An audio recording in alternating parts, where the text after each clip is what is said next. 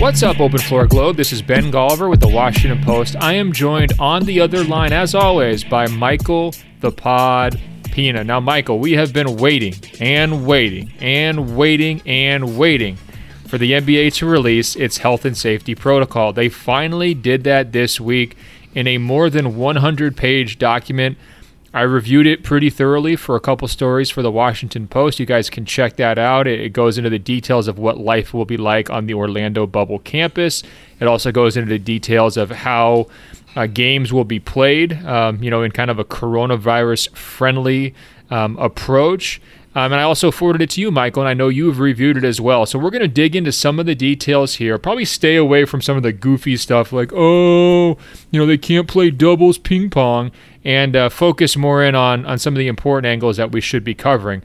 But first, Michael, I want to turn the entire Open Floor Globe's attention to an incredible tweet that I read on Twitter from none other than yourself, who wrote, "The takes about the NBA coming back won't be a distraction is getting decimated by everything on my timeline tonight." Michael, you tweeted that, I believe, on Tuesday night as everybody was reacting to the hotel accommodations and who's staying at the yacht club, who's staying at the Grand Floridian.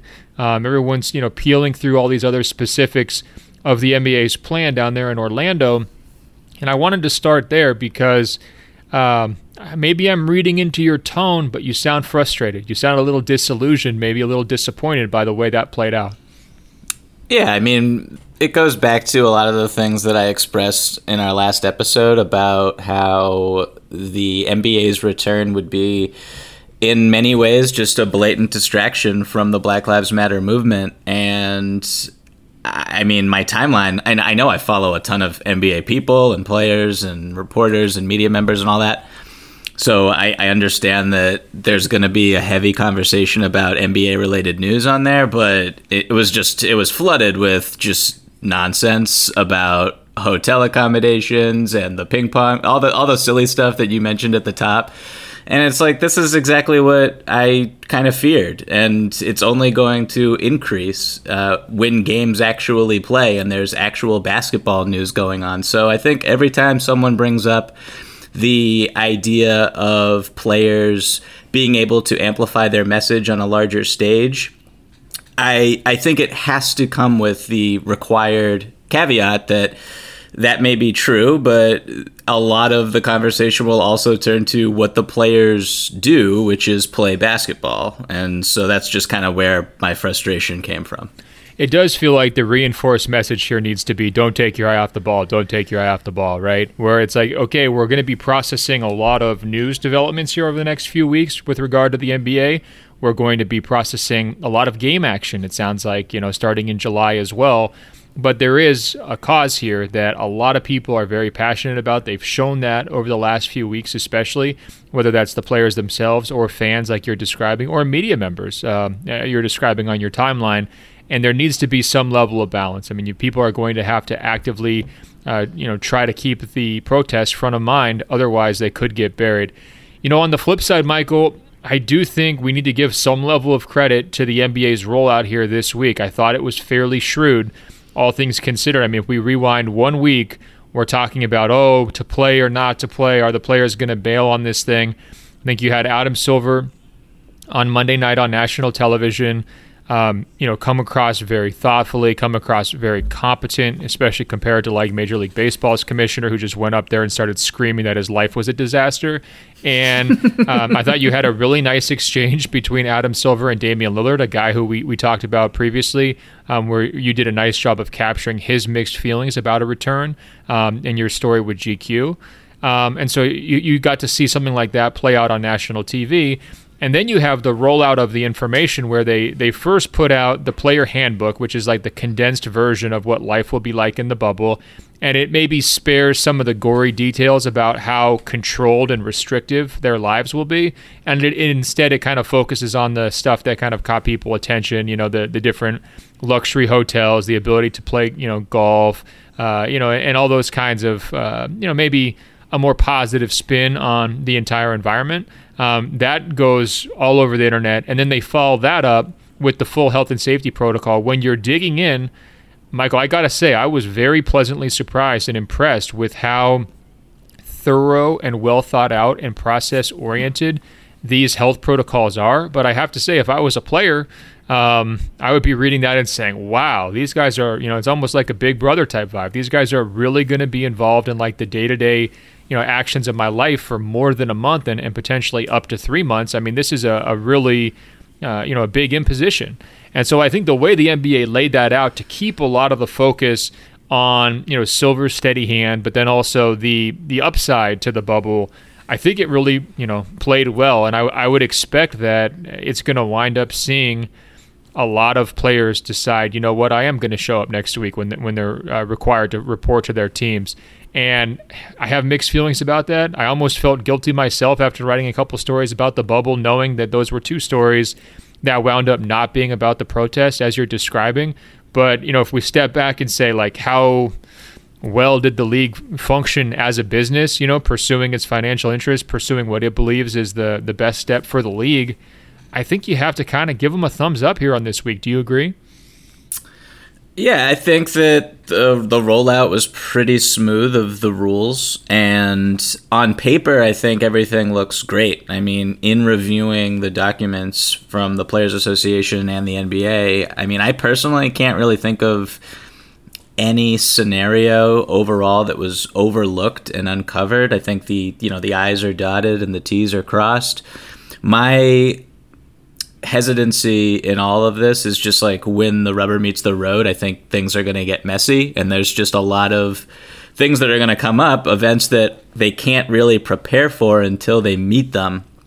And so all of this is like precautionary. All of these measures are precautionary, but how do you confront something when it actually happens, I think, is the big issue here. And we won't know that until games are actually played and the phases start to being implemented down in Florida.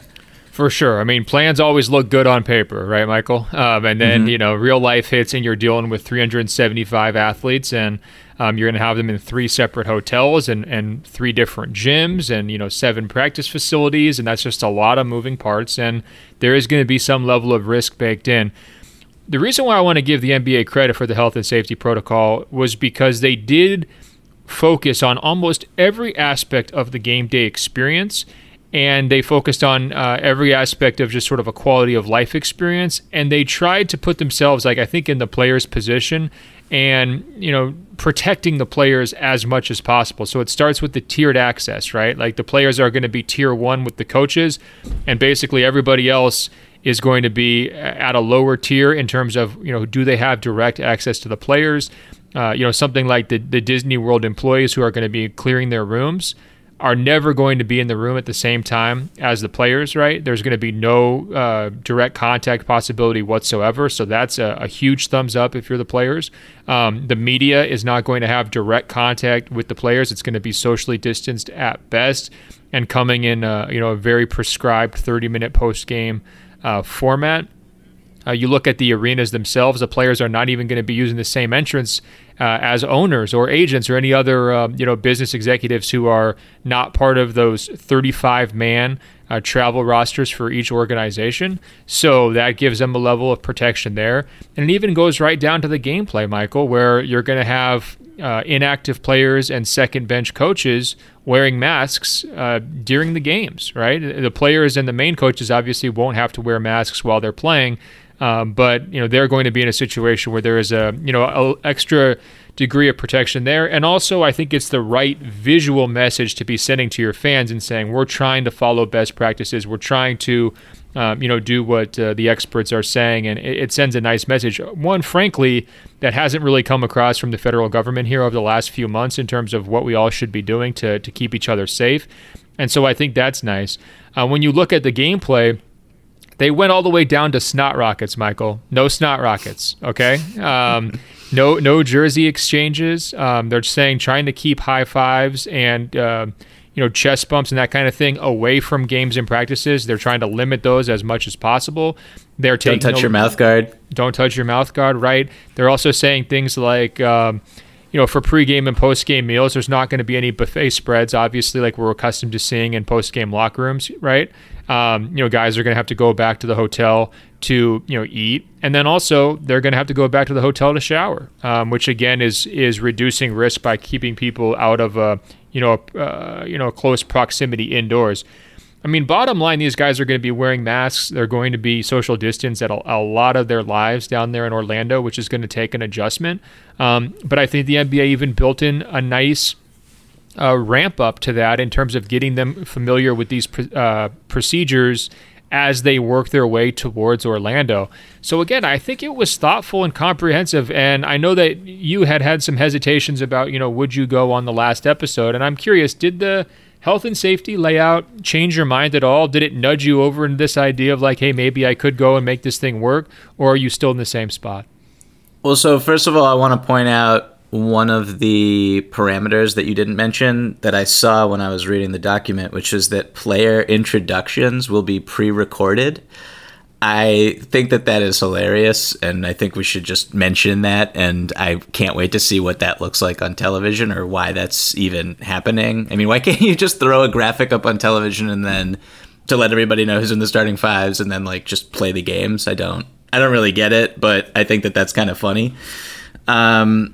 And then, it saves the players from needing to do the dancing and all that stuff in an empty gym. I mean, to be honest, if I was a player, right? If I'm a player, I don't want to do pregame introductions before every game. To be honest, No, don't make me go out there. And also the high fives and everything else. I mean, it's just extra contact. I mean, all of that is high risk behavior. So to me, what they've tried to do here, and this might be the best way to put it, they realize that they actually can't change the 5-on-5 game itself. It's high risk no matter what. If you want to play a basketball game, you're indoors, you're in close contact, you're basically stuck, right?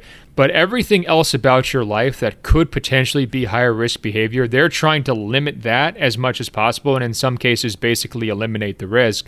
And that's a great example of it.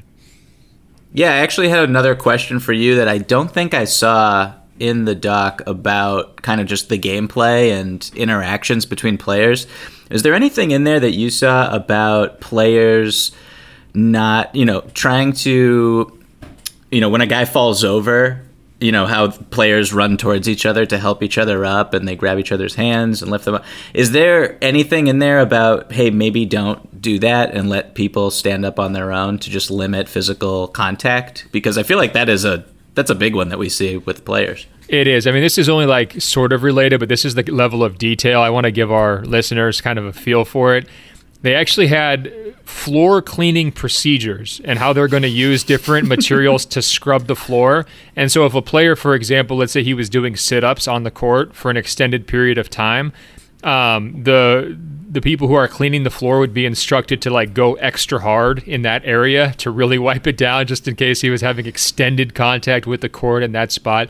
So I don't know if you're talking about a guy who flops a lot, maybe a James Harden, he's going to be leaving these little marks that these guys are going to have to go around cleaning up constantly. I didn't see anything about that. I really do think they're trying to keep the actual game itself as similar to a normal game as possible because they realize, helping guys up off the court, that's a practiced habit, right? Your whole life. Right. It's going to be really hard to break that. So I imagine that would be okay. But what they're trying to do also is limit any kind of, team-to-team contact away from the games, right? So if you're going up expecting to have your elaborate high five or handshake or dap with your, opposing player outside the yacht club at Disney World, that's a no-go. They're really trying hard to prevent that, including, by the way, this idea of the proximity alarm.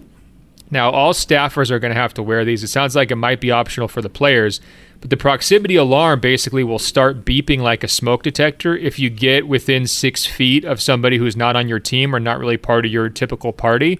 This is science. This is science fiction to me. I just want to be on the record with that. This is like wild. Well, it's hilarious because, Michael, I hate science fiction. Like, I can't watch those movies. I just sit there and say, this never happened. Like, nobody lives on Mars, Like, I don't go along with it at all. But when I heard about the proximity alarm and also the ring that they're giving out to players that potentially, if they want them, optional ring that will kind of provide real-time health updates, I got to say I want a proximity alarm around my neck and I want 10 rings on each one of my fingers if I have to go down there, Michael. Like, I want all of the technology. Give it to me. Why not? My fear, or I guess not me personally, but a conspiracy theorist fear there would be that that's just how they're tracking you and monitoring your behavior. Because one of the other things I want to push back on with all of this is the question of who is enforcing all of these rules. You know, I feel like there's a lot of self-regulation among players and teams, just kind of there's a dependency on them reporting on themselves and telling on themselves. And in reading the document from the league, like, if a team finds out that one of its stars broke a rule, it is on the team to report to the league that they did so. And just being honest, what team is going to report on its star player if they were like playing cards in a room, not wearing their mask, or, you know, it says in the doc that they have to throw away decks of cards after they're used. If like Jimmy Butler wants to stick around and keep the same deck of cards the whole time he's down there because he thinks they're good luck, like, is the team gonna report that? Of course not. So that's like a really silly example, but there are more serious rules that could be broken, and it's just a big like honor system that I just have very little faith. Maybe I'm too cynical. I have very little faith in teams actually reporting star players who break rules. Well, look, it would be one thing if the punishment was like your contract gets amnestied, because then all of a sudden I think there'd be some owners who are like hiring private eyes to see if their players screw up so they can ditch some bad contracts. No, I kid. No, I think that, look, there's going to be NBA security heavily involved here. There's going to be Disney security heavily involved here. I always feel like when you go to one of those theme parks, there's a real Big Brother vibe anyway. I'm not sure there's going to be like drones tracking all of these guys everywhere they go, but I do think that if a player tries to leave the campus in an unauthorized fashion, there's a decent chance they're going to be able to figure that out, right? And that could lead, and should lead in this situation, to the strict enforcement of the rules, you know, in terms of isolating players for up to 2 weeks. And, you know, it's kind of like tough luck. You broke curfew, there's no second chance, because it does put everybody's health at risk. So I would actually be not surprised at all if some of the card playing and ping pong rules wind up being a little bit enforced in a less severe manner. And like the main rule is basically just like, don't break the bubble, whatever you do. We're trying to keep everybody safe here. Just please stick to the script. But we'll see how it plays out. I mean, ultimately, these are rules. Rules are always open to interpretation. If we know anything about NBA players on the court, what do they like to do, Michael? Push the boundaries of the rules as far as possible. And I imagine we could see some masks around players' necks, or wearing them like a headband or whatever else. And hopefully, they get the message and they stick to it. Can you answer my question, though? Like, did this provide any peace of mind for you? Because, I was fairly wary of what was taking the NBA so long to release this policy. I thought it was almost bad faith of them to wait so long, kind of keeping the players held up on what are the specifics of their lives going to be like here as they're weighing their decision about whether to show up or not. I'm glad they put it out. As I've said, I've been impressed. And to me, it kind of convinced me. It's like, these guys know what they're doing. They passed the smell test. Like they've created as safe of an environment as possible. What they're going to be doing in Orlando is absolutely safer than Ja Morant or Trae Young playing pickup 5-on-5 in an unauthorized summer league, right? There's really no question about that to me. So I guess they've won me over. They've pushed me to their side. Would you say that your concerns about the protests still outweigh the health stuff, or has this given you some level of peace of mind? I mean, I don't think it's really an either or for me. I think they're both serious issues, but I would say, just after reading it, if I were a player, I think some of the stuff down there to occupy my time and my there's going to be a lot of dead time. There are some activities that I personally would be interested in. Like, if I'm able to golf, like, I'm personally a golfer. I golfed on my high school team and I enjoy it, and I would golf every day, maybe 36 holes some days, and to do that... Wow, look at this. Air Michael Pina. I know I'm really getting off track here, but I went golfing at a country club in Michigan a few weeks ago when I was over there, and, when you're raking in the sand traps and when you're tending to the pin, like at the country club, that just wasn't an option. So to decrease, the possibility of the virus getting conducted through those surfaces. And I don't understand why in Disney they just don't have them do the same thing instead of use hand sanitizer. That is neither here nor there. But I will say I am excited about that possibility in this hypothetical world where I'm an NBA player getting to participate. I also really want to say one thing that is really interesting to me is, like, I wonder how this entire experience will impact interplayer relationships, and with everyone being around everybody else for so long in a very unusual circumstance, like, are certain players going to drift apart further than they normally would? Are certain players going to grow closer together? Like, if I'm playing golf every day with someone who I don't really know that well, and then we get to know each other and we really click, like, I know this is really of minimal importance at the moment, but I just wonder how all of this whole thing could impact, like, future free agency decisions is something I've been thinking about.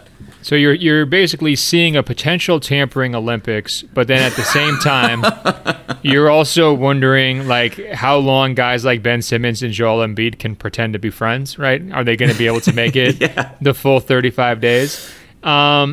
So give me your final takeaway on the health and safety protocol. Thumbs up or thumbs down? Did they win you over? I would say thumbs up. I will not necessarily say that they won me over, because I still think that the risks is too high, and I think that the possibility of something going wrong is just too great to justify all of this happening in the first place. Fair enough. Let me ask you, in terms of the gameplay as we described it, with the kind of the benches, the front bench of players and the coach and 4 assistants, back bench, inactive players and overflow assistants, basically the trainers and everybody else wearing masks, ball boys wearing masks, public address announcer not wearing a mask because he has to do his job, but a lot of the other courtside people wearing masks, referees not wearing masks either.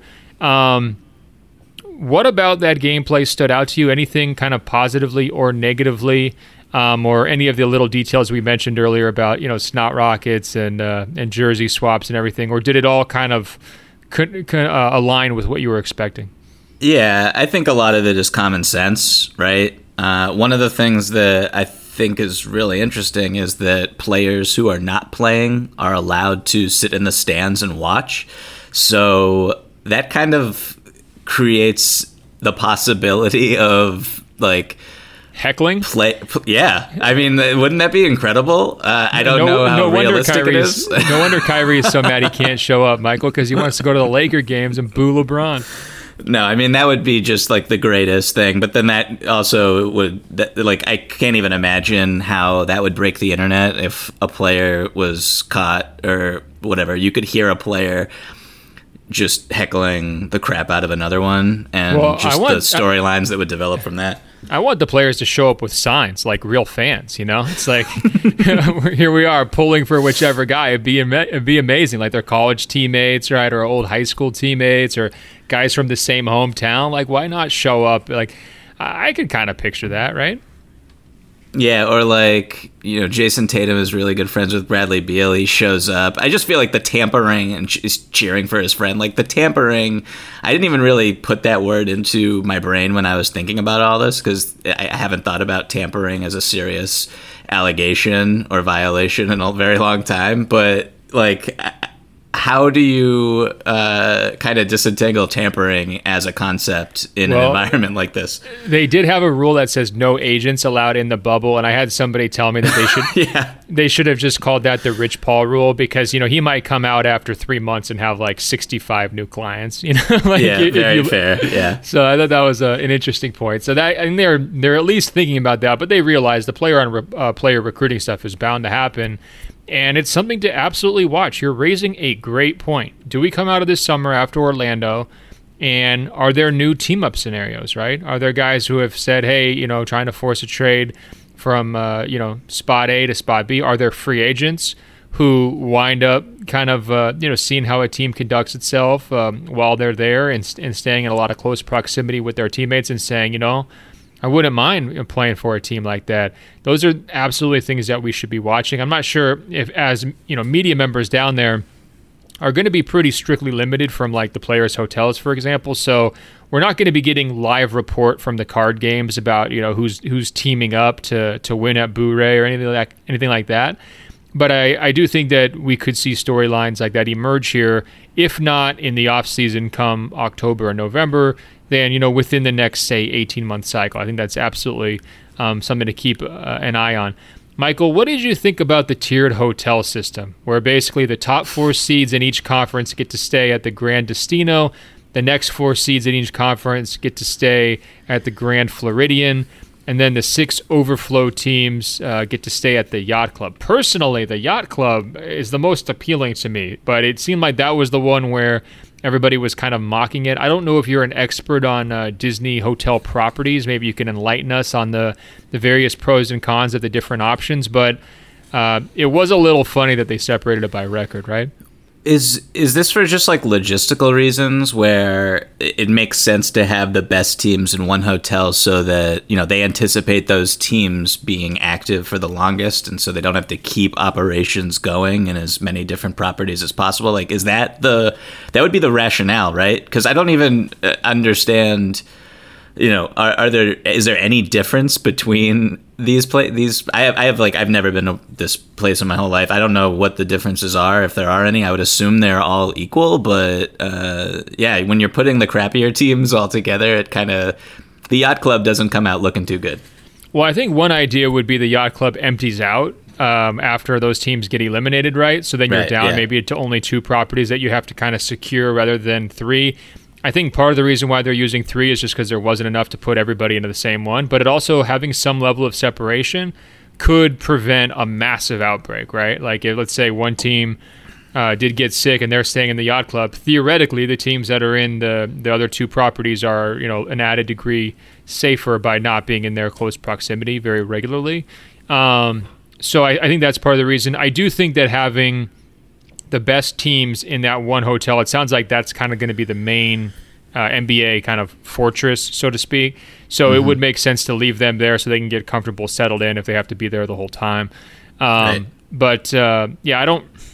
Why did everybody make fun of the Yacht Club, Michael? Can you please explain that to me? I felt like that was like the on-running joke of like, ha ha, the Wizards are in the Yacht Club. Is it just because there's no actual boats in the middle of Florida because there's not, an ocean within a couple hundred miles, or what? These are the distractions that I'm talking about, Ben. It's just absolutely ridiculous. I'm just kidding. No, I think you're on to something. I mean, it was weird to see how this conversation turned, and the volume of the conversation was just immense on Tuesday. I think that it was proof there's a lot of basketball fans who are interested in this experiment. A lot of sports fans, I think, who are probably excited that at least the league is really trying it in a serious way. Question for you. These players are weighing personal concerns, right? Whether it's newborn babies, whether it's their wives being at home potentially and everything else. Now, Michael, I know you're a married man. I don't want to dig too deep into your personal life, but the way they're laying this thing out, being separated from your wife for up to 3 months, like, how would you process that? Would you be okay with it if you were a player?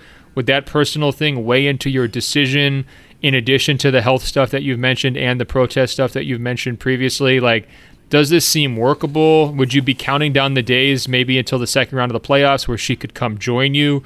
Would you invite her to Disney World? I mean, just kind of that interpersonal dynamic aspect of it. How would you treat that? If I hypothetically would not be willing to invite my wife to Disney World, I sure as hell would not say it on this podcast. But for the record, yes, I would be. I would miss her very much. I would be devastated. Going that long of a time without seeing her in person would be really difficult. And for the players who have children, I think that is. I do not have kids myself, but I would imagine that just that adds another layer to the difficulty of quarantining for so long away from your family. And a lot of guys have young kids, and how difficult it'll be on those kids and those families, especially after this whole period where the past few months have been this really nice unusual circumstance where the fathers have been home. They're not on the road. They're not taking road trips. They're not away from their family as often as they had. So to be so close to and to like keep the families together for as many months as they've been able to, and then suddenly to disrupt that, and it's not even like a road trip. It's just straight up you're gone for months. That is really difficult, and I personally would struggle with it. Thank you for calling me out for this stupid question. I think we learned on an episode previously that your wife's family occasionally listens to this show. No offense intended to Michael Pina's in-laws. I was just curious how you would handle it because, like, I mean, even bringing family to this thing for, say, 6 weeks, that's like kind of a hassle for the family, you know? Like, I don't want to put myself in, like, the NBA wife perspective, but if I get to stay in my normal house as opposed to like trucking down to the yacht club at Disney World for 6 weeks, I don't know if a golf is enough to bring me down there, I guess is my point. I think if you're a little kid, then this is just the greatest thing that has ever happened to you, especially if some of the, I don't even know, like are there rides, I'm sure there's like a ton of stuff for kids to do all day long. It's just their heaven. Yeah, it does sound like there's going to be some separation, though, from like the actual Disney World experiences to what these guys are going to be able to do. And that might apply, and that should apply, frankly, to families and guests, too, right? Because if a kid goes out to Disney World and is riding Splash Mountain, gets sick, and brings it back into the bubble, you've compromised the whole bubble again, right? So it could be a situation where you're like locking a kid in the candy store, right? But all the jars have locks on them, right? So he's like getting to stare at all the candy down in Orlando, but not actually able to eat any of it. That is literally the saddest analogy anyone has ever said in my presence. No, that's what I'm here for. I wish you never said that out loud, but now I can't stop thinking about it. Yeah, so why are you trying to torture the kids, Michael? What's wrong with you? All right, we can move on here. Look, we got a bunch of awesome questions from the Open Floor Globe, and they emailed us openfloormail@gmail.com, openfloormail@gmail.com. We're going to bounce around a little bit. Obviously, a lot of these questions, though, are about the NBA's current financial situation, the Orlando plans, and everything in between. This one comes in, Michael, from Professor Matthew at the Johns Hopkins University. Professor Matthew, class of 2005. Not sure if you knew that, but thanks for emailing. He writes, 2 economics questions. And you won't believe this, Michael, but he's an economics professor. I don't know if he's trying to fine-tune his syllabus with us or what. He writes, African Americans are underrepresented among NBA owners. I believe that Michael Jordan is the only NBA team owner who is black. What will be the next 3 teams sold in the NBA, and will Adam Silver and the NBA leadership seek to identify minority candidates to purchase these teams? Should potential bidders receive a discount for buying the team? So it's a fascinating question. Let's start there, Michael. What do you think? I mean, I think where Matthew's head is really nice, and it is good to point out that only one owner in the NBA is black. That would be Michael Jordan, who, he earned his wealth playing basketball, which So anyway, I'm very highly skeptical that this would ever happen in terms of,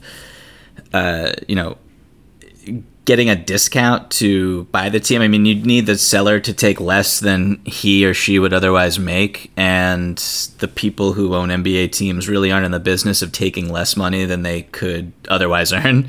So I don't think that this is realistic. I mean, I don't even know how to potentially solve something like this. You need black people to be billionaires, really, and I know that there are a lot of black minority owners, and Grant Hill with the Atlanta Hawks, and Shaq with the Kings, and Jay-Z once with the Brooklyn Nets. But I don't really know how to solve this type of problem. I don't think it could happen overnight.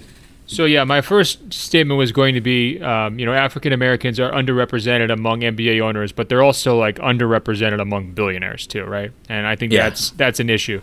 Number 2, though, we have a lot of aspiring billionaires in the NBA right now. LeBron James, Kevin Durant. There are other players who are looking to follow the Michael Jordan path. So just because we only have one Jordan now doesn't mean if you fast forward another 20 years that there's not 3 or 4 other NBA players who have attained that level of wealth to get there. And some of those guys have made it clear that that's a priority. LeBron has said that. Kevin Durant has said that. That's a long-term dream for these guys. And they're trying to build up everything off the court, whether it's their endorsement deals or their other investment efforts to put themselves in a position to get there. So I think also the NBA has shown a desire in the past to bring and keep players in the fold when it comes to ownership groups. David Stern had his hands all over, Michael Jordan trying to, become the owner of the Charlotte franchise. And Adam Silver, I'm sure, after years and years of a successful partnership with LeBron James as a kind of player and commissioner, would love nothing more than to have him be an owner and to facilitate that. I don't think it's going to come across necessarily as a discount, but we do see the NBA often be a third party in these negotiations. I mean, we saw it with the Sacramento Kings. We saw it when the New Orleans franchise was in trouble before Tom Benson bought them. And we've seen it in other situations where they're just sort of like lining up buyers and kind of, doing the background on the buyers, keeping a list of potential buyers on hand, and then waiting for the right moment to kind of bring those deals together. So it wouldn't be as simple as, hey, you're going to get a 20% discount in the name of our diversity initiative, but it could actually be a little bit more of an indirect process where you're saying, hey, we want to make sure these people are getting first crack at a team. So that's just something to consider there. Yeah, now, real quick. Can I ask you a quick question, Ben? Please. I know we didn't. I'm kind of springing this one on you, but the other issue here is just that I don't foresee any owners looking to sell anytime soon. Now, maybe the global pandemic will impact their bottom line and they will need, they would like to kind of cash out. I know there's a certain man in Houston who wouldn't shock me if he wanted to sell the Houston Rockets. So are there any other owners that you can even think of who in the foreseeable future would want to get out of the NBA business? Right, and so he was asking this question too. I mean, there's a couple franchises who we could say have had terrible owners and that they should really consider cashing out. I mean, I would circle the Phoenix Suns, right near the top of that list. There had been there had been some talk about, I think at one point Minnesota was sniffing around, possibly. Glenn Taylor was looking to sell. Memphis was rumored for a while to have some issues, but it seems like those are behind them. You look at New Orleans, there's always been a question of, how much does Gail Benson care about that team? It does seem like now would be the right time to keep that team because their franchise value could accelerate here very quickly, with Zion, being a potential face of the future. You had a health question with Dan Gilbert in Cleveland. Ultimately, he's got some very rich and powerful kind of co-owners or minority owners, so it might not be a traditional sale. But a lot of the other organizations are on pretty solid footing, as you're describing. And it's interesting, though, because when you do hit periods of financial volatility, and this preceded the last lockout, when the market goes bad, that's actually when some people look to cash out and get out. It's a little bit counterintuitive. You think that they would want to sell when the market's good, so the price would be as high as possible. But these franchises have increased so much over the last 10 to 15 years that if your other businesses are taking a hit, you're actually thinking now might be the time to protect myself here by selling my NBA team. You're also still making a humongous profit. I mean, all of these guys will, if they look to sell, I would imagine. The profit would be built into based on the sale price that they originally purchased it for, right? So you're making 5 to 10 times what you paid for it probably in most cases. But that's why people look to sell, because it's this idea of, if my other businesses are not as profitable and the NBA is going through a tougher time and, ratings go down or whatever else, now is the time to cash in on that initial investment rather than just sort of, bring this organization along. So it wouldn't shock me if we came out of this pandemic and there were a few teams available, but there aren't any teams that are flashing red lights right now that are on the market. Hey guys, what's up? This is Ben Golliver with Sports Illustrated's Open Floor podcast with a message from Sleep Number. A healthy lifestyle should be easy, right? Eat veggies, drink green smoothies, exercise to get your heart rate up, and do yoga to bring your heart rate down. Wow, well, maybe not so easy, but there is something that helps improve everything, and you can do it with your eyes closed. It's sleep. Sleep Number knows what it takes to sleep your best. The Sleep Number 360 smart bed lets you choose your ideal firmness, comfort, and support on each side, your Sleep Number setting. It's the perfect solution for couples. These beds are so smart, they respond to your every move and automatically adjust to keep you sleeping comfortably all night. Proven quality sleep is life-changing sleep. And now, during the lowest prices of the season sale, save $400 on a Queen Sleep Number 360 C4 smart bed, now only $1,299. You'll only find Sleep Number at Sleep Number stores or by visiting www.sleepnumber.com/cadence. That's www.sleepnumber.com/cadence. CADENCE. Professor Matthew also asked a question about stadiums. He says, if there are no fans attending games in 2021, which stadiums and which cities have very attractive revenue-generating alternative uses, or will they just be empty every day of the year? I think the first answer to that question, and maybe you agree, Michael, is that their other revenue-generating potentials are often concerts, right? Mm-hmm. Or there are things like rodeos, or there are things like, circuses or whatever else. And if there's no games, there's probably not going to be any of those other normal traditional uses, right? Yeah, I had a difficult time with this question because I couldn't think of anything. The closest thing I just had in terms of how a stadium is used is, there's this article about Barclays Center in Brooklyn about how it became this mecca meeting place for Black Lives Matter and a place where protesters were able to organize and start marches and end marches. But that's obviously on the outside and right out front. Can I give you a really sad counterbalance to that? Mm-hmm. Here in Los Angeles, they've been using the convention center, which is where I park for Lakers games, as the staging area for the National Guard. So, Professor Matthew, we've got a fey different alternative uses here for these stadiums for you. Yeah, and neither one is revenue generating in any way, shape, or form. I think if stadiums are empty, which I would anticipate them being for, I guess, until a vaccine is developed. I don't even know when these stadiums will, when concerts will come back or when fans will be allowed back in or comfortable enough to sit amongst other fans and watch basketball games. I just don't know when any of that's going to happen. Yeah, so my thought there is it's not going to be a situation where we go from empty arenas to sold-out arenas, right? I think it's going to be one of these gradual things where if you're a team, maybe your hope to recoup revenue is, can we let in 1,000 fans for the first game, right? And just spread them out all over the arena and convince everybody, hey, it's socially distanced, and maybe you're charging them, maybe you have a discount, get in the door price, right? From there, can you increase to 2,000 and then 5,000, right? And then I don't know if this would occur during next season, but you just want to kind of get people comfortable with the idea of returning and letting them know you're doing everything safely. And that's why I think this Orlando bubble is a great experiment for how long does it take players to adapt and adjust to being back in a more of a society-like fashion, right? Where you're living and eating with other people and you're going out about your business. And then a similar deal with the stadiums. But, some of this is going to be dictated by local governments. It's very possible that some governors are like, nah, bro, you don't get to host anybody in your arena. Just chill out. We're not done with this. And so that could really create some major challenges for a national league where, you're trying to have games in 30 different markets, but, some of them are just saying no, and some of them are saying, hey, it's wide open, come down to Florida. We don't care if our coronavirus spikes, we're ready to have Miami Heat games or whatever it might be. So that is going to be a thorny issue that will take a while to play out. Kind of no way around it. All right, Michael, we got another question here from Steve in England, and he writes, Dear Poddy and the Brain. Michael, I didn't know if that one was going to stick. It probably should not have stuck, but here we are. Steve loved it. He writes, Thank you both for keeping the podcast coming during these times. I've clocked up 380 kilometers of pod-driven runs since April listening to you guys. Michael, are you a metric expert? I don't know how many miles that is.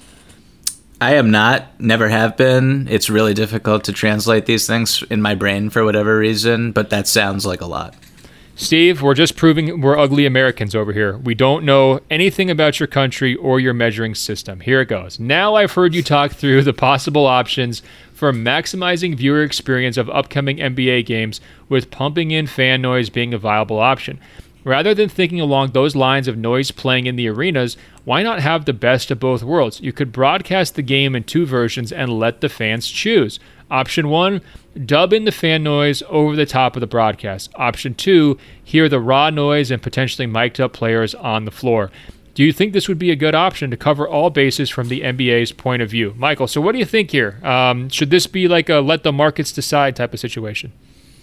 Yeah, I mean, when I first saw this, it reminded me of when League Pass gave you the option of listening to the home or the away broadcast feed, which has been a true godsend for me personally over the past couple of years. I think so you just always listen to the Tommy points on every game, basically, is what you're saying? Of course, when he's doing the games, you got to listen. Must listen. Absolute legend, the Hall of Famer. I think that this is a really good idea.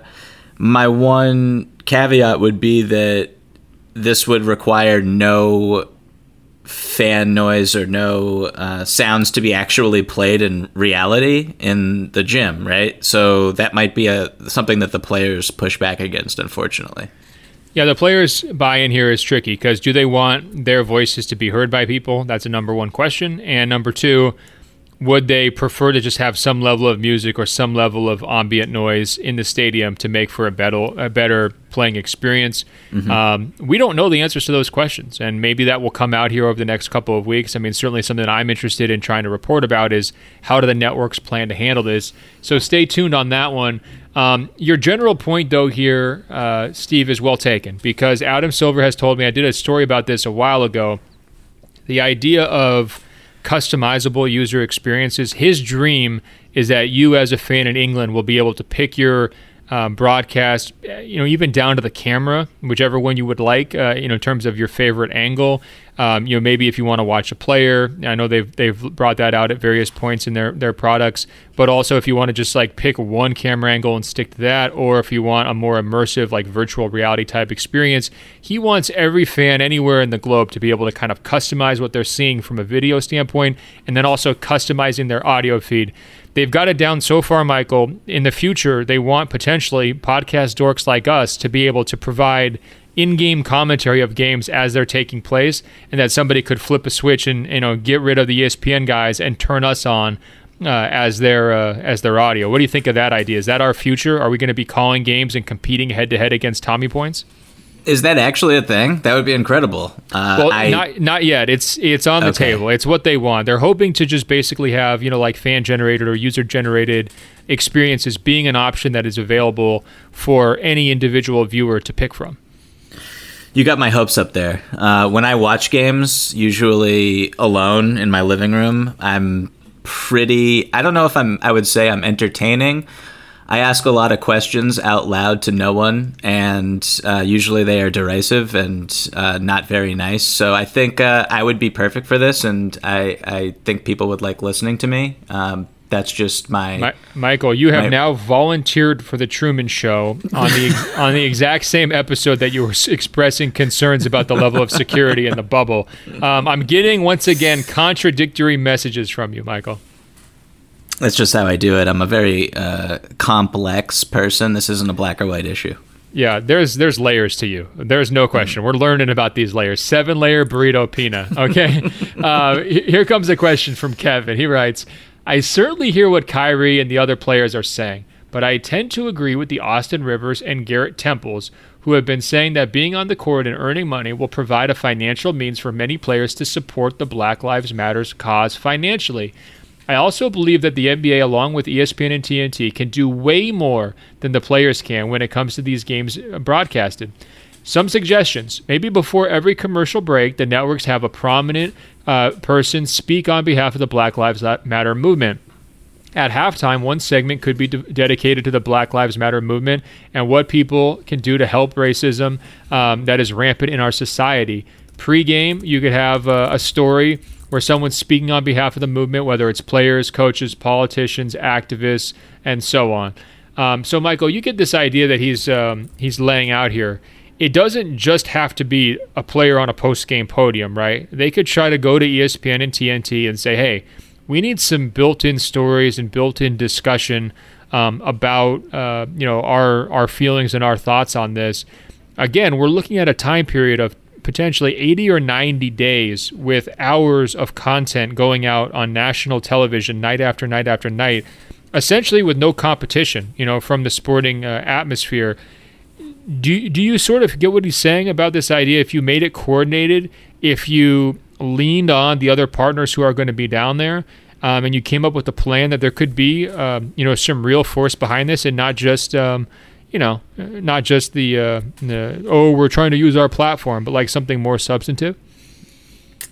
I mean, yeah, I see what Kevin is saying. I think still at the end of the day, this is just such a personal decision, and so like I don't know, it's tough when you say like I agree with one side over the other, and that kind of gets a little sticky. And there was a WNBA player who, right before we started recording this episode, Renee Montgomery, who said that she was going to sit out the upcoming WNBA season to focus on social justice reform. So I think it's like, yes, the platform can be amplified with coordinated efforts with ESPN and Turner and that sort of thing. But like, for every time someone brings up Tommy Smith and John Carlos raising their black fist at the 1968 Olympics in Mexico City, there is Kareem Abdul-Jabbar, who boycotted those Olympics and chose not to play, which I think is maybe lesser known, but equally powerful. And he boycotted for those exact same reasons that they raised their fists. So I think there's two sides to every coin here. Both can be useful. And again, it goes back to like what we discussed at length in our last episode and what I said at the top, which is just there's no real right answers here. Right. I just think that if your player is going to go, it's now on the agents and the marketing guys and the people who are, supporting that player. If he cares passionately about it, but he's made the tough decision to go rather than stay out, how can you help him feel like he's part of this movement still? How can you help him connect with the people around him? And it's not just on the agents and on the players' representatives. It's also on the league to really get serious about making this a concerted thing. So it's not just tacked on at the end, where it's just woven into the fabric of the broadcast. That's what I'm hoping for. That's what I'm envisioning, because so many of these players care about it, and they should push hard for that, because why not? They are the reason why the league's coming back. Their talent is what people want to watch, and this is a situation where I think that like it's just the opposite of stick to sports. These guys are making a decision here potentially to go along with the show. They should be the show, whatever's on their mind, and not only their athletic achievements. All right, we got a great question from my buddy Diptanu, and he's in the Bay Area. He's probably out there trying to become a big-time entrepreneur, and so he's got some ideas for the players, okay? He writes, Ben briefly mentioned in passing that if there's a lockout, the players will talk about playing overseas, maybe trying to create their own league, etc. I think forming their own league is a pretty interesting idea. If the NBA is a business like any other, why can't it have competition from another for-profit league? Let's say LeBron, Chris Paul, etc., all form an association and raised money from venture capitalists like SoftBank, Sequoia Capital, just like any other business in the United States. They could create teams, attract television contracts, and then it's just a matter of getting the talent to this new league. Raising money from venture capitalists means that they would own a certain part of the company, which gets complicated if they're on the board and trying to dictate the direction of the league and profit sharing and all those kinds of things.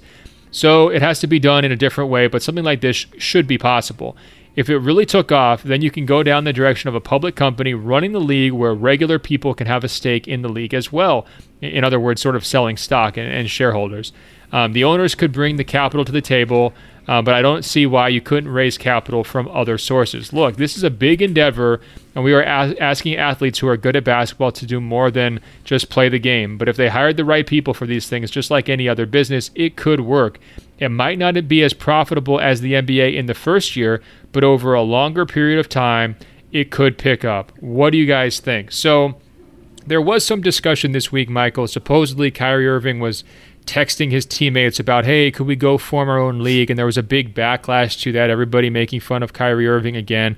It's something that came up during the last lockout when the NBA players were looking for avenues of leverage and just trying to say, what could we possibly do here? And just, realizing that when you are playing a sport that's essentially a monopoly in the United States, you don't have a ton of other options. Now, we do realize, the top 10 players have an extraordinary hold in terms of basketball circles, right? So many people care about what LeBron and KD and Steph Curry are doing, and a lot of the other players are sort of along for the ride, if that makes sense. So if those main players did try to strike out on their own, it would be something that would wake up everybody. I'm curious, do you think that there's any possible universe here in the short term where players would be able to pursue something like this, or is it just a pipe dream? Pipe dream. I don't think that this will ever happen, and I don't really know what the incentive is for the players who actually matter to want to go along with something like this. I mean, who are their corporate partners? Who is broadcasting it? The point of this is a for-profit business and there should be competition is nice, but in reality, the NBA and the NFL and MLB are monopolies for a reason. There is only so much talent that can that is in existence in the world that could make those leagues thrive. So I theoretically, if LeBron, Kawhi, and Giannis and all these guys were just yeah, you know what, the tens of millions of dollars, the hundreds of millions of dollars that we're making in this league from being paid from our teams, we don't want to be a part of that anymore. We want to start our own thing and take a humongous pay cut. I just don't know why that would ever happen. And then you're also still competing against the NBA, which would still exist in a world where, they have 30 established billion-dollar-plus franchises that are already recognized across the globe. I don't understand why they would want to do it. It's very tricky. The players are almost a victim of their own success here. I mean, if we're talking about, hey, could they create a situation where they're able to be millionaires as players? I could see that happening if they started their own league. There would be some level of support and sponsorship, no question. On a smaller level, we've seen it with the big three. It's kind of a fledgling league, but they've been able to keep getting television deals. If you're having players who are in their prime and not retired, you imagine those deals would be bigger. But the players have gotten this league to a position where they're making tens of millions of dollars, 30, 40, $50 million a year. That's an incredibly high bar to try to match at any time in the short-term future. And as you're saying, you're doing it with new organizations that don't have history, that don't have built-in fan bases, that don't have their own branding power and everything else. It's a real major undertaking. So I think that I'm not in the full pipe dream category, but I do think it would be very difficult for these guys to do that. One thing that kind of shocked my system was during the lockout the last time around, the players tried to have their own players-only league in Las Vegas, and they were doing some advertising on local radio, trying to get the word out. They put out a few press releases saying, hey, come basically watch us play pickup 5-on-5. And there was guys like Jared Dudley, Kyle Lowry were there. I mean, there was a decent selection of players. I don't think there was any of the top 5 or 10 players in the league, but it wasn't complete no-namers. And I remember expecting there to be thousands of fans in attendance at this when I showed up to cover it, just thinking it's sort of like a high school game, high schools can always draw a couple thousand people. I mean, there was basically nobody there. Nobody wanted to go watch those games. And I'm not trying to say that to make fun of these players, but I do want everyone to realize, it's possible to be on the side of the little guy and to support the players and their movements, but also realize that they're operating in a structure which does help them, which does enhance them. LeBron going to play for the Lakers, that's a win-win, right? I mean, the Lakers are so glad to have LeBron, but LeBron is absolutely cashing in on the Lakers brand and their position within the league and their diehard fan base and everything else. And so it's a little bit of a two-way street, maybe more than some people want to acknowledge, and it would be a massive undertaking for them to be able to put a league together. And I think we should also point out the Players Union has had a hard time everybody paddling in the same direction. That's been a persistent issue for them for the last 10 or 15, 20 years. And so now you're looking into a situation where the players union becomes the league. That could lead to some internal squabbles or differences of opinion and everything else. And not to say they couldn't do it. I don't want to write them off and dismiss them, but I just think it would be maybe more challenging than some people might assume. All right, Michael, we're running out of time here, but I want to quickly get in a couple more. Mads writes, do you guys think there is any chance that if the players end up going for the games in Orlando, some players will demonstrate on the court, whether it's not participating in the game or maybe it's kneeling before the game? He says, I wish you well from a true fan in the capital of Denmark, Copenhagen. All right, Mads, the home of Lego, my favorite pastime. Congratulations. Thanks for emailing. Michael, have you given any more thought to possible protest ideas from these players during games? The point that Mads makes in his question of players not participating in the game when they're on the court, I think is probably a step too far. I don't know if anyone's going to fly down to Florida and live in a bubble so that they can just not play on the court. I think visually it might be pretty stunning and maybe even powerful, but also like a tad silly and potentially just like a waste of time and energy. But yeah, I mean, it's kind of tough to just, there's a lot of the obvious ones, drawing attention during the national anthem by kneeling or not standing or whatever it is that players want to do, or taking a knee for 8 minutes and 46 seconds before the game in a moment of silence would be very powerful.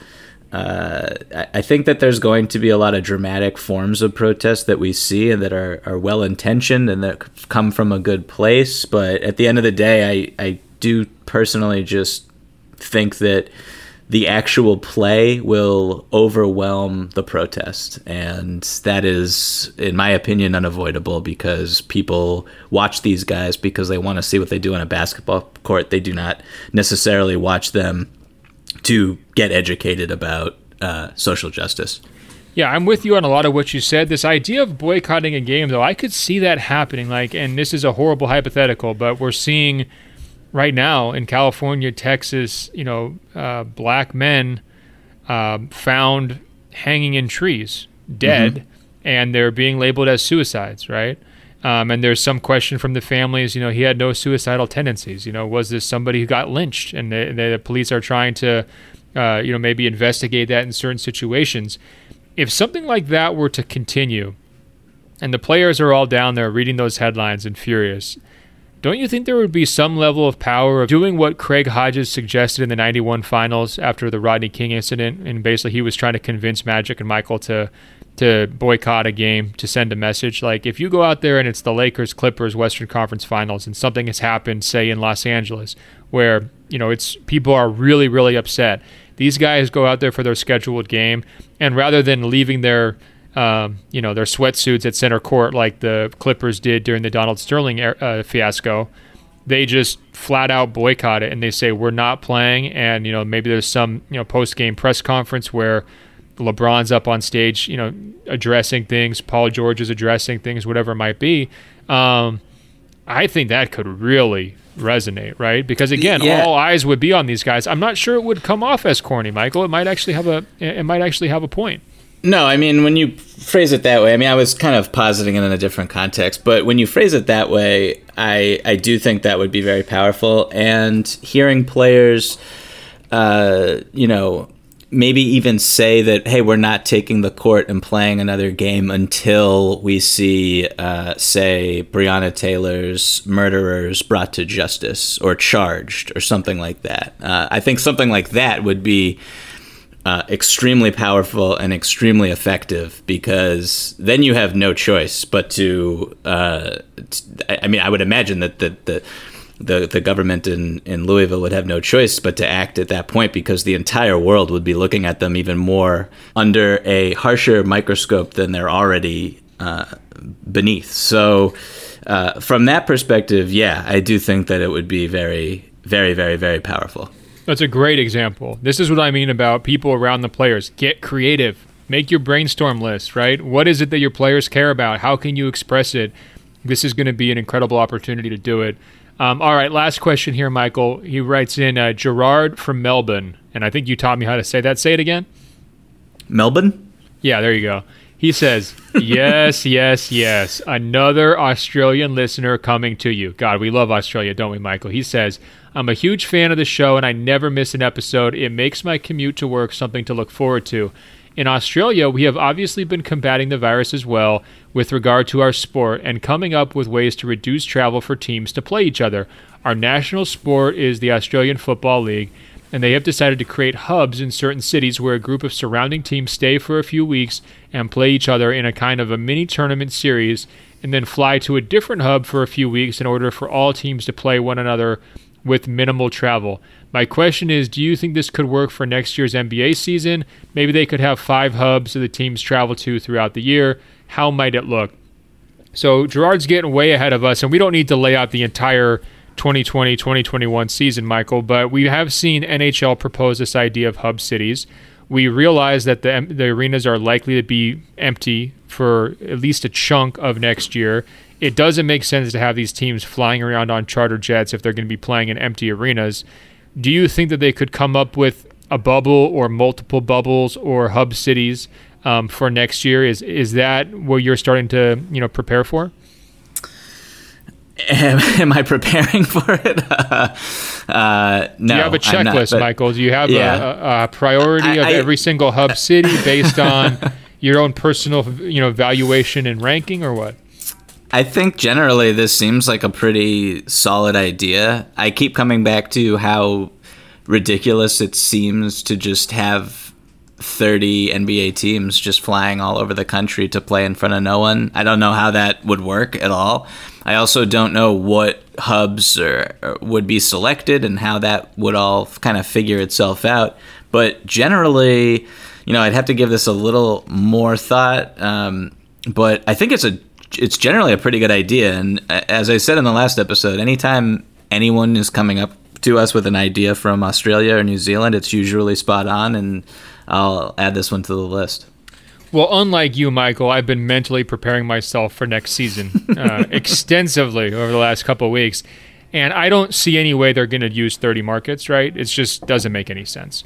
So from that standpoint, I think that they will evaluate how this Orlando situation works, and rather than having 5 separate hub cities, Gerard, I could easily see them bringing basically the whole league down to Orlando and doing the whole thing again next year. That's just me personally speculating, but if they can fit 22 teams down there, I'm pretty sure they could add the extra 8, and it would have a level of familiarity for the players. Now, the crazy part to consider is an NBA season is like 6 months long, right? So if they're keeping these guys in isolation for that long, it gets really dicey, especially after a lot of them had just been in there for 3 months. That's where it gets tricky. You might have to just do the season in segments, right? Where you're like playing 6 weeks of games, releasing guys to go home, coming back and doing another 6 weeks of games, something along those lines. They also could potentially try to add other hubs. I mean, we heard a lot of talk about maybe Las Vegas would be the home of the Western Conference teams for this summer. It didn't pan out that way, but that could be another option. It will really be determined by how much progress the United States has made against the coronavirus by that point in December. If it's still a daily, threat in such a major way as it is right now, their options are going to be limited, just like their options are limited right now. So I think that people should be mentally preparing for this idea of a compromised season next year. And I think it's also worth underscoring here finally, Michael, the uncertainty about next year surely weighed into their motivation, their decision to try to do something right now. They're chasing the dollars and trying to recoup the financial losses from the suspension of this season, but not knowing what comes next does force your hand in terms of like trying to create a workable solution here in the short term, because tomorrow in this case really isn't promised in terms of when are we going to be in a post-COVID world. So I think that's just one other thing to kind of watch as we're getting closer to this Orlando idea. What's working? What isn't? Would it be sustainable over a longer period of time? And are we going to need to just get used to watching guys play in empty gyms for the foreseeable future? It's quite possible. I mean, somebody asked me last week, like, when's the next day you think you're going to be covering a game in person at Staples Center, right? And that's presuming there's going to be fans there as well. And my initial answer was like October 2021. Does that sound crazy to you, Michael? I mean, that would wipe out all of next year. I mean, what do you think? It does not sound crazy to me. It does sound incredibly depressing. I enjoy going to NBA games, and it's really difficult to project that far out, though. Again, we don't know. You know, I've read different medical professionals say that they can't even imagine fans being in stadiums next season for the NBA, but at the same time, like, everything is just so fluid about all of this and the world that we live in. And so I'm not like 100% ruling out that possibility, but also what you're saying about October 2021 it being a reasonable timeline is perfectly fair and reasonable. Well, Michael, I don't want to close on such a negative note, so I just want to remind you, and keep your head up. I'm going to try to keep my head up. We have a guy named Steve who is just banging out the kilometers in England, who is willing to refer to us as potty in the brain. Okay, just keep that in mind. Let that carry you through on a happier note throughout the rest of your day. Guys, thanks so much for the great emails. We didn't even get to all of them, Michael, so we're going to have to roll some of those over to next week, but keep them coming. openfloormail@gmail.com, openfloormail@gmail.com. And guys, check us out on Apple Podcasts by searching for Open Floor. That's 2 words. When you find our page, scroll down. It will say rate and review. Tap 5 stars. It's just that easy to help us spread the word. Michael is on Twitter and Instagram at Michael V as in Victor Pina. Like I said, he's got some banger tweets out there recently, so you better follow him. I'm on Instagram at Ben.Golliver, on Twitter at Ben Golliver. Michael, until next week, I will talk to you. Talk soon, Ben.